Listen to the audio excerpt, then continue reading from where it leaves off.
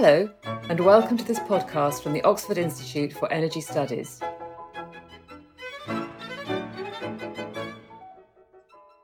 Hello, and welcome to this latest in the OIES podcast series. This podcast is being brought to you by the Gas Programme. My name's James Henderson. I'm a Distinguished Research Fellow at the Oxford Institute for Energy Studies.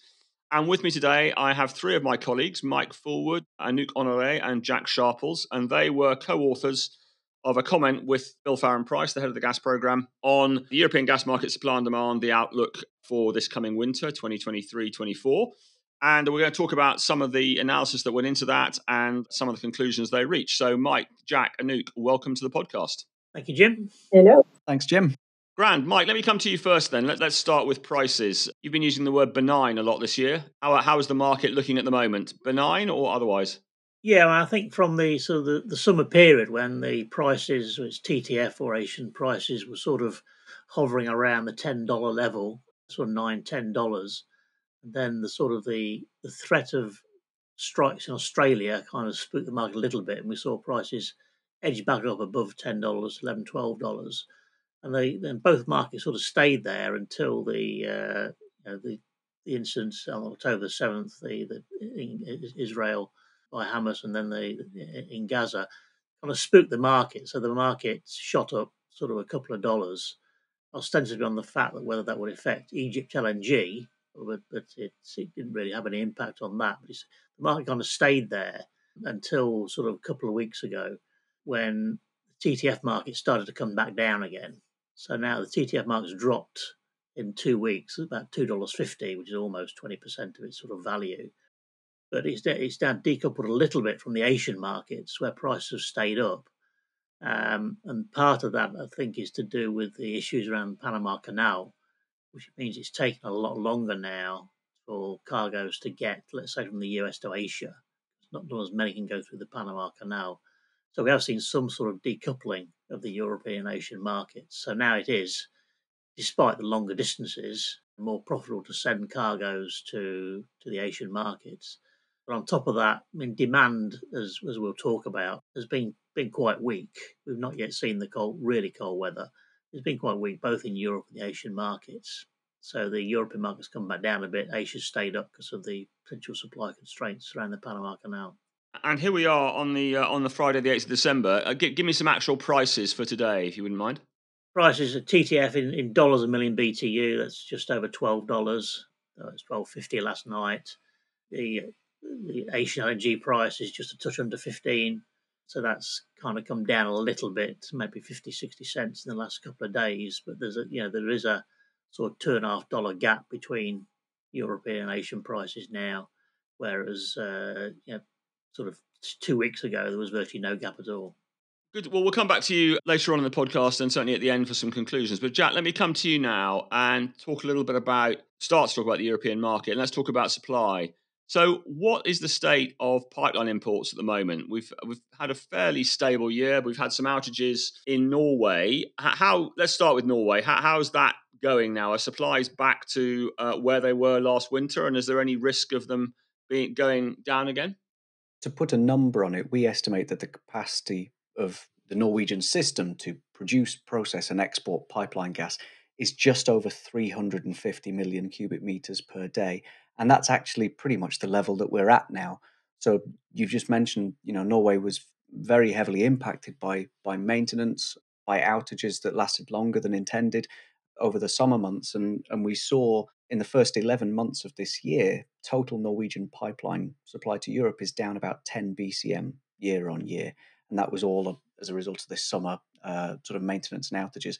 We're now back to a real proper winter level. In terms of the rest of this winter, a very strong winter for the Norwegians would see an average of about 345 million cubic meters a day, because they never sustain at their absolute maximum capacity. But I would say that a more normal winter would be somewhere in the region of 335 million cubic meters a day, and that's what we've put in our sort of baseline assumption for our winter scenario.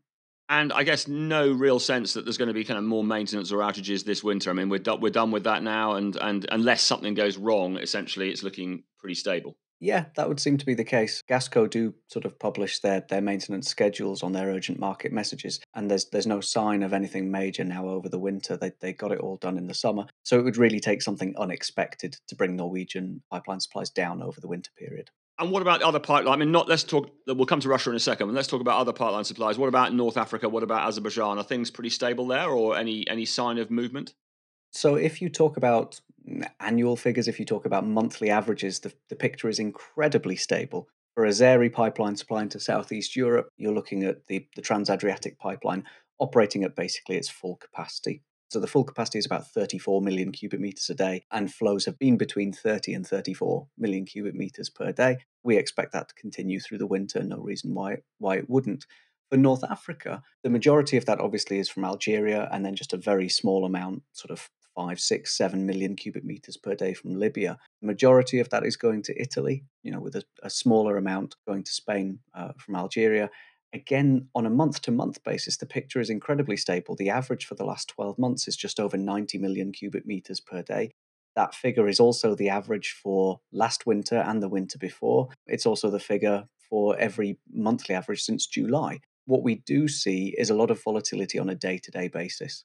So that's presumably those that hold long term contracts, sort of optimizing their portfolios, taking the Algerian sort of hybrid or oil index contracts and pairing them off against the Italian hub. But with that in mind, I think there's no reason to suspect anything other than on a monthly average basis, flows continuing at that level. So again, it's all looking pretty stable, just with some volatility maybe on a day to day basis.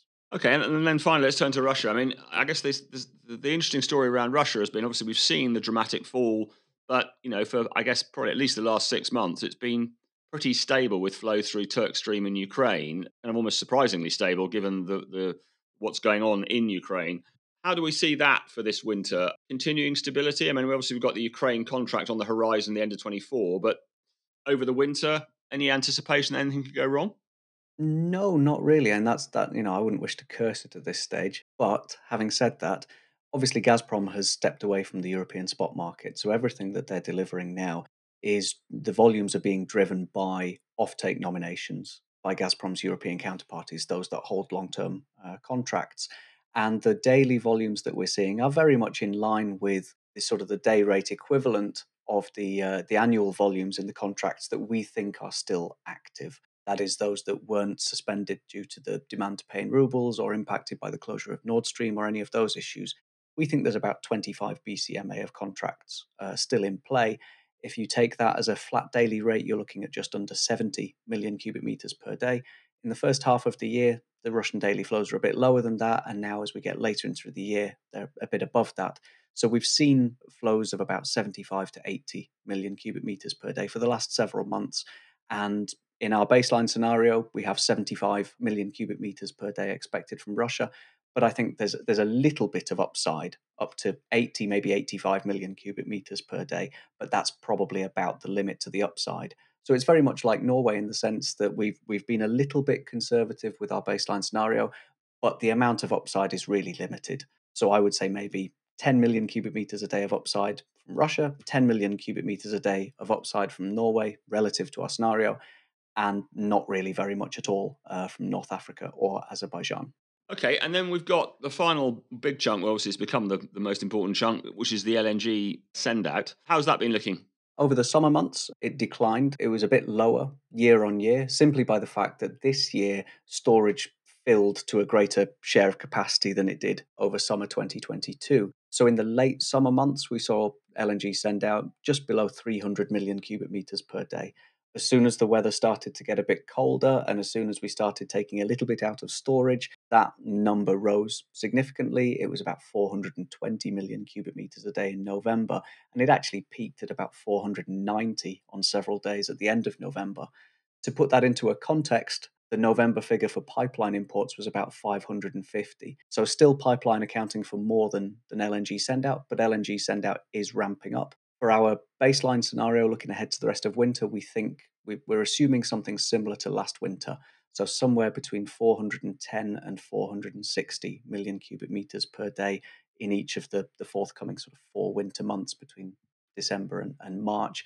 But again, there's potential for that to flex.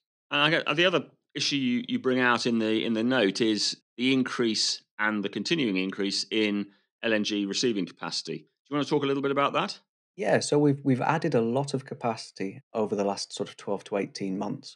Looking ahead to this winter, we've got 3 more FSRUs set to come online in Germany and 1 in Greece. So that will add another 20 BCMA of effective import capacity. I think where we may differ from last year is that obviously in the real sort of congestion market in Northwest Europe, as we were losing supply from Nord Stream, you saw LNG coming into the UK, being regasified and re-exported to Northwest Continental Europe.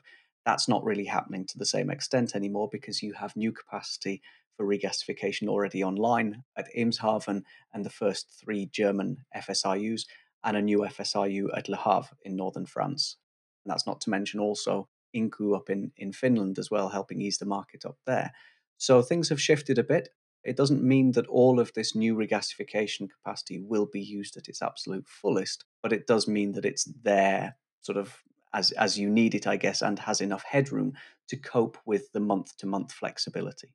Okay, I mean, you've made that very good point. Of course, just because the import capacity is there doesn't mean it's going to get used. And Mike, let me come back to you now and talk about the kind of global LNG market, if I may, and split that into 2 different themes: one supply and one kind of Asian and other demand. Let's talk about supply. How's 2023 panned out in terms of new supply, and how are things looking over the next 3 to 6 months? In terms of new supply, I mean, it's been a fair bit weaker than we thought at the beginning of the year. It's largely due to some feed gas and technical problems at some plants, but also extended maintenance at a plant like Sakhalin, which was off for 2 months. So supply has been a bit weaker than we sort of anticipated. I mean, with Freeport being back on sort of in the early part of the year and Norway, full year out of Norway, that's sort of boosted the supply a little bit. So we are looking at some growth in supply. In terms of the demand outside Europe, China sort of awoke from its slumber sort of about April, May time and has been growing very strongly since then. And Southeast Asia is buying LNG like it's gone out of fashion. It's up 25% year on year. So the growth in demand there is quite strong. India, Pakistan, Bangladesh were quite weak until the sort of middle of the year. Now they're picking up. So there's been sort of strong growth in those 3 areas of Asia. However, in Japan especially, with the nukes coming back on and sort of weak economic activity, demand for LNG has fallen sharply in Japan this year. Taiwan has sort of been sort of flattish. Korea is down a little bit. So the fact that Japan didn't need as much LNG has kind of prevented the market from tightening sort of even more than we thought it might have done. If we're looking ahead to sort of the winter period, then the LNG supply does look quite reasonably strong.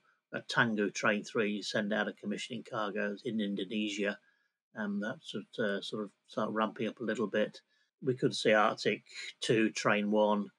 I think Novatech's talking about commissioning right at the end of this month, maybe in the first quarter.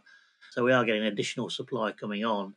In terms of the demand, again, outside Europe, we expect China, Southeast Asia to continue growing, at least through to sort of March time, and then also India, Pakistan, Bangladesh. It could mean that Europe actually, year on year, could struggle to meet sort of last year's levels for the winter. October, November already down slightly. That may not matter too much with Jack's supply outlook and also what Luke will talk about on demand.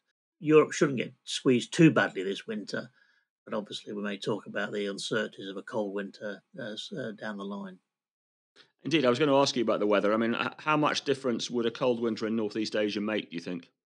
Well, if we look back at 2021, when there was a contiguous cold weather in the northern hemisphere, then a lot of LNG cargoes were pulled away from Europe to go and feed the Asian markets, and that could happen again. I guess on the brighter side is that I think there was something in the press this morning that Japan and Korea have record LNG in storage at the moment, so that they can withstand to some extent a short cold spell. A sustained cold spell actually would see cargoes sort of being pulled away from Europe, and that obviously is a danger for the European market. Okay, great. Well, thanks for that. Anouk, let me come to you now and let's talk a bit more about European demand, which Mike alluded to. You've been writing about it a lot this year. Your latest piece was out in November, looking at the first 9 months of the year. I mean, 2022, we were down 13% as far as demand was concerned. What's the overall trend for 2023?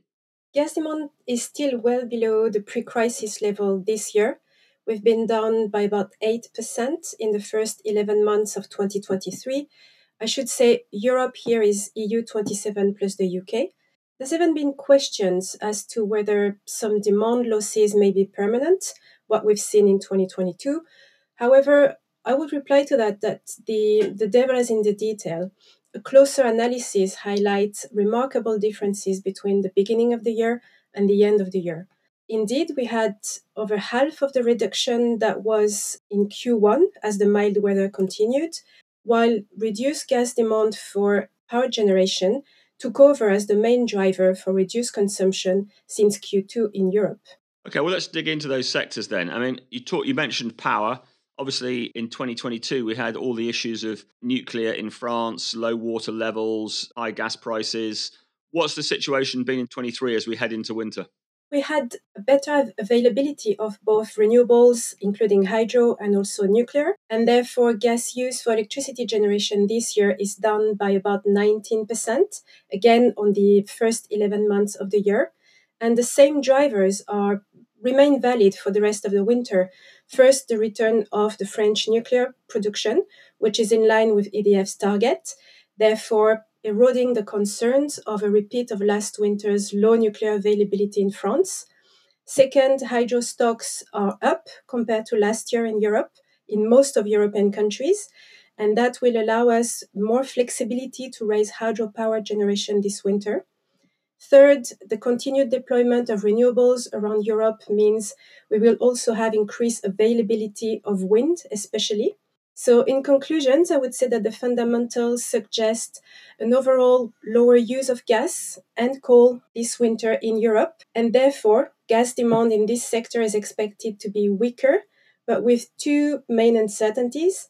First, during the days with low wind availability, which will undoubtedly means a short-term spike in terms of gas use in Europe.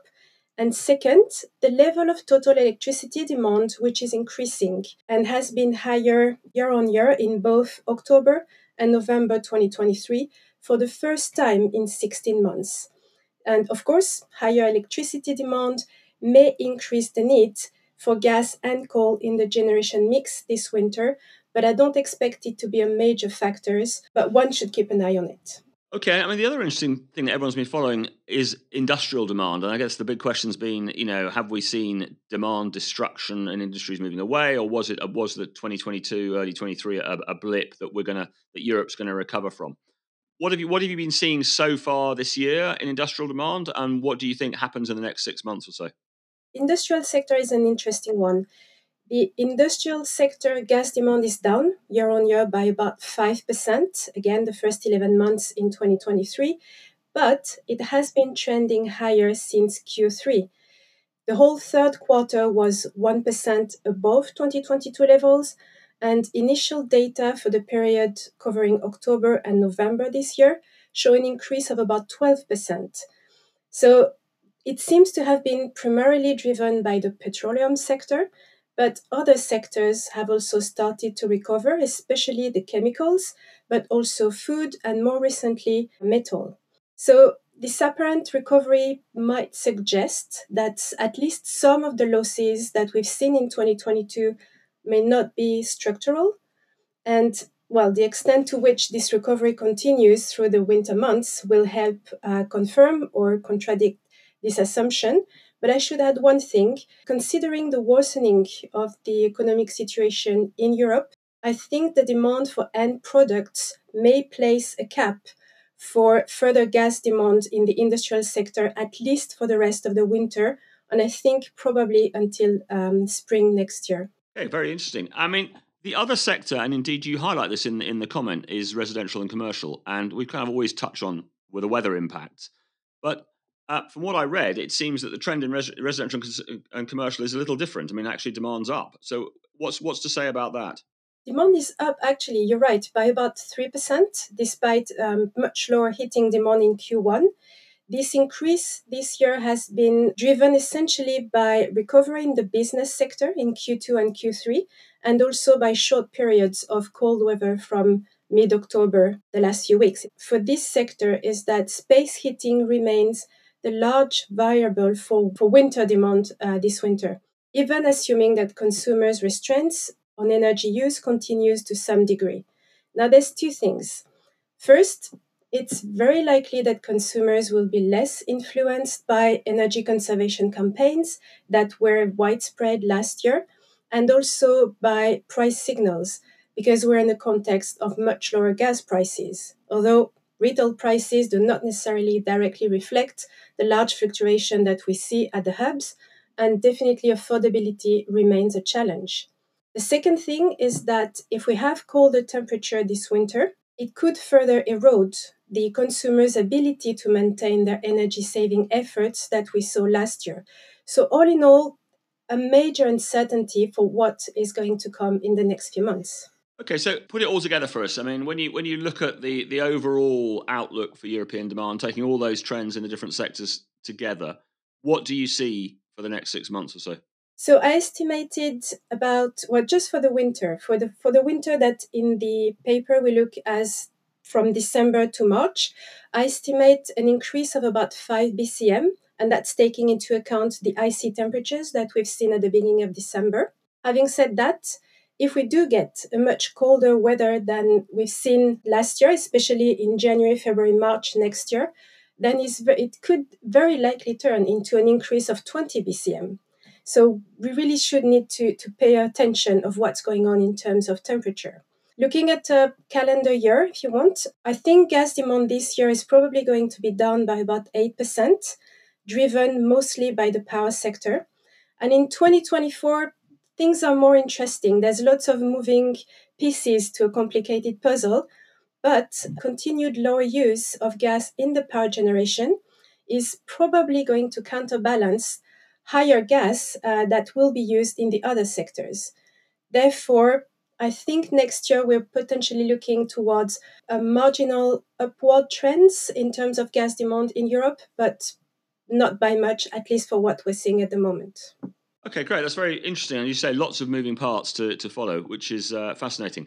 Jack, let me come back to you. Our perennial topic has obviously been storage, and things have really been all about whether it's just going to be full. And we got some record levels at the start of winter. What's been happening with drawdown? Where are we at the kind of, here we are at the beginning of December? What's the outlook now for the rest of the winter? Well, you're absolutely right that we hit record levels. We reached an absolute record of about 106 BCM at the start of November, which is really the tanks would have been creaking, let's say, if you put it like that. We still had 101 BCM in storage on the 1st of December. I would say that in terms of the switchover from injections to withdrawals, we stopped injecting on about the 6th of November, and withdrawals really started in earnest about the 20th of November. In that time period, then the last 10 days of the month, the rate of withdrawal accelerated. So you start off sort of 100, 200 million cubic meters per day, and it peaked around the 29th, 30th of November at about 620 million cubic meters per day. So on those days, withdrawals from storage were contributing more to European supply than either LNG send out or pipeline imports. And just to add the final piece of the puzzle, by the way, European production is about 180 million cubic meters per day. So clearly, storage is already playing a very big part of our total supply.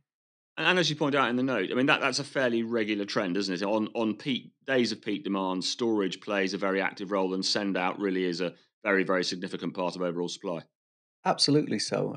And especially, I think, given the relative lack of flexibility now that we have around production and around pipeline imports, given that, as I mentioned before, the Norwegians are operating pretty much at the full capacity of their infrastructure. The same for the Azeris.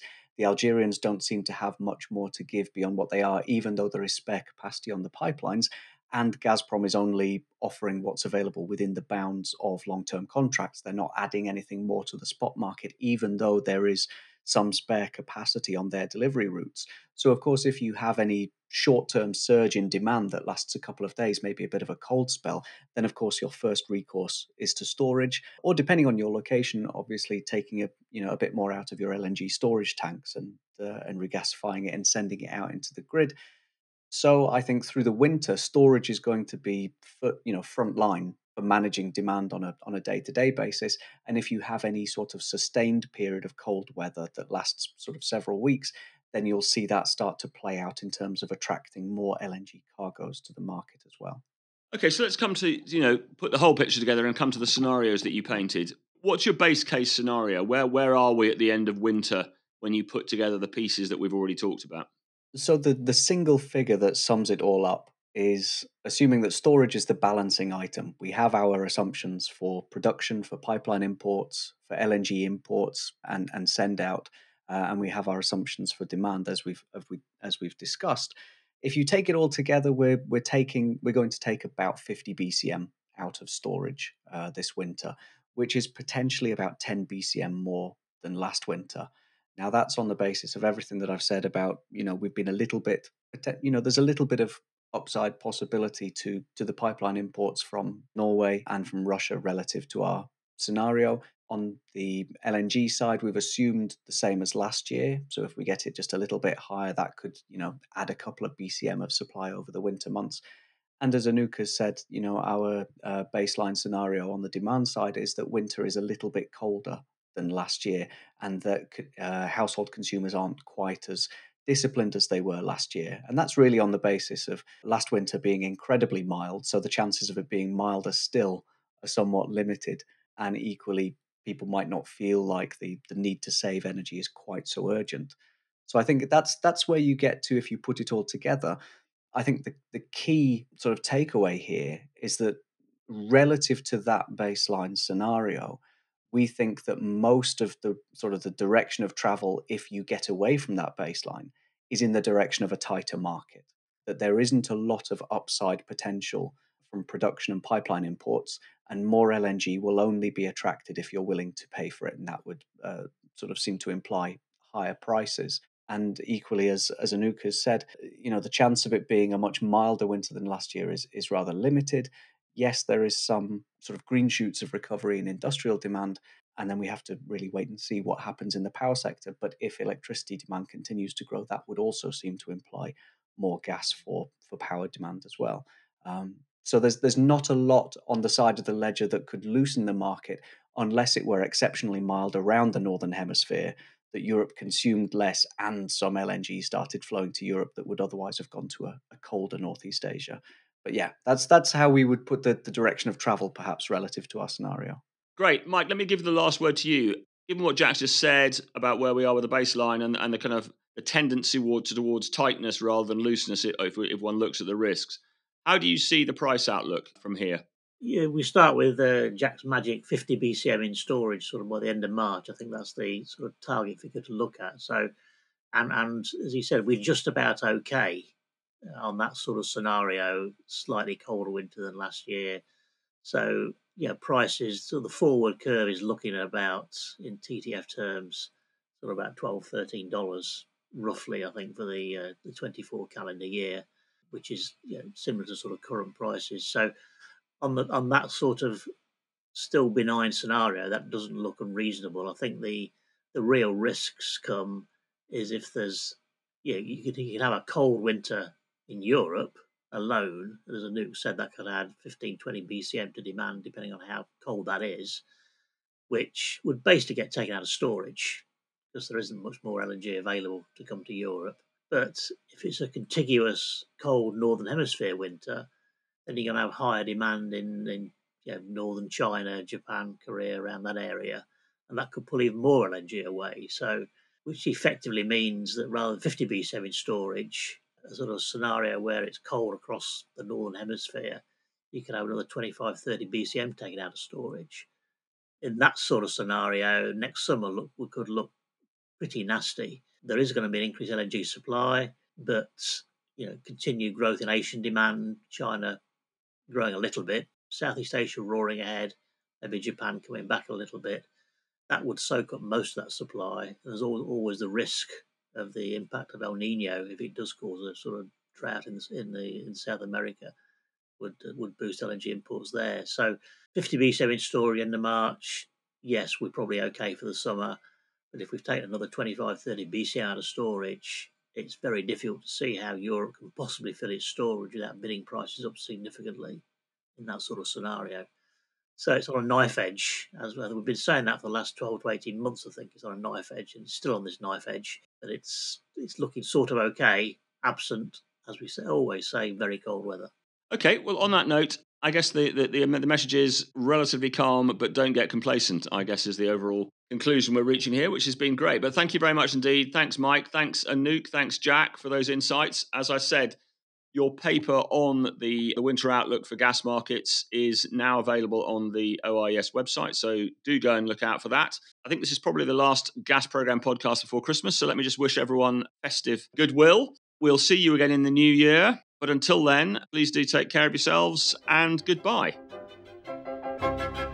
Thank you for listening to this podcast from the Oxford Institute for Energy Studies. You can find other podcasts, as well as our written research, on our website at www.oxfordenergy.org. If you would like more details about our energy transition, gas, oil, electricity or China research programs, then please contact us at information@oxfordenergy.org.